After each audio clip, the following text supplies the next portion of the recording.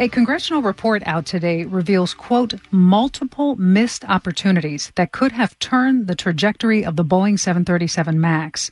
Opportunities that may have prevented 2 fatal plane crashes and the deaths of 346 passengers. The report by the U.S. House Committee on Transportation and Infrastructure says both Boeing and the Federal Aviation Administration's regulation of the Chicago-based company are at fault.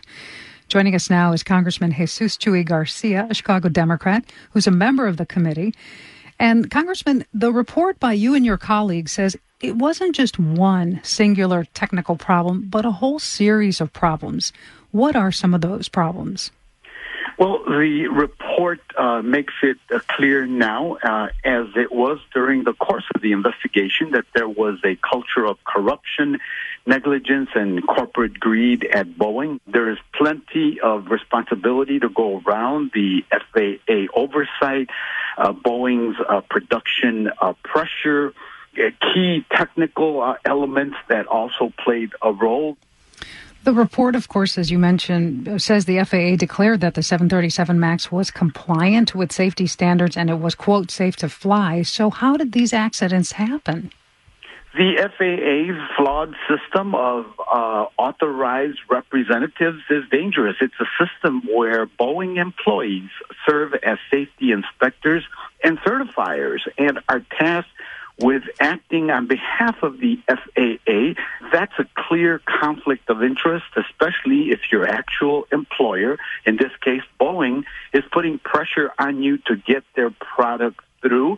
The pressure to produce profits played a significant role, in my opinion, in these tragedies. The first of the crashes of the 737 MAX was in October 2018.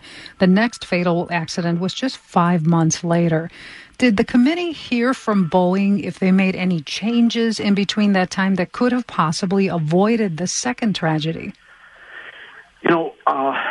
Boeing engineers raised many key concerns about the MCAS system before the MAX jet was certified, but their concerns were dismissed or insufficiently examined. When the former CEO approved that system, that MCAS system, the chief project engineer was not aware that it relied on a single sensor, that it could activate repeatedly, or that it took a Boeing test pilot more than 10 seconds to respond to this uncommanded MCAS activation in a flight simulator, a condition that the pilot found to be catastrophic. Congressman Garcia, what would you say both Boeing and the FAA need to do right now to avoid these kinds of accidents in the future?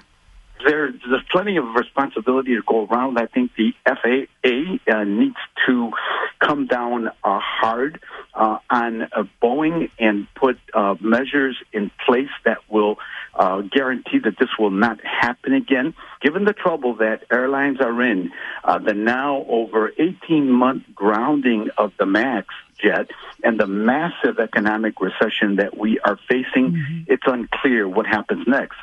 I've been speaking with Congressman Jesus Chuy Garcia, Chicago Democrat, who's a member of the U.S. House Committee on Transportation and Infrastructure. He's talking about a new report issued by Congress today on the 737 MAX of Boeing that was involved in 2 fatal crashes. Congressman Garcia, thank you so much for talking with us today. Thank you, Melba. And in a statement released this afternoon, Boeing says they cooperated fully with the investigation.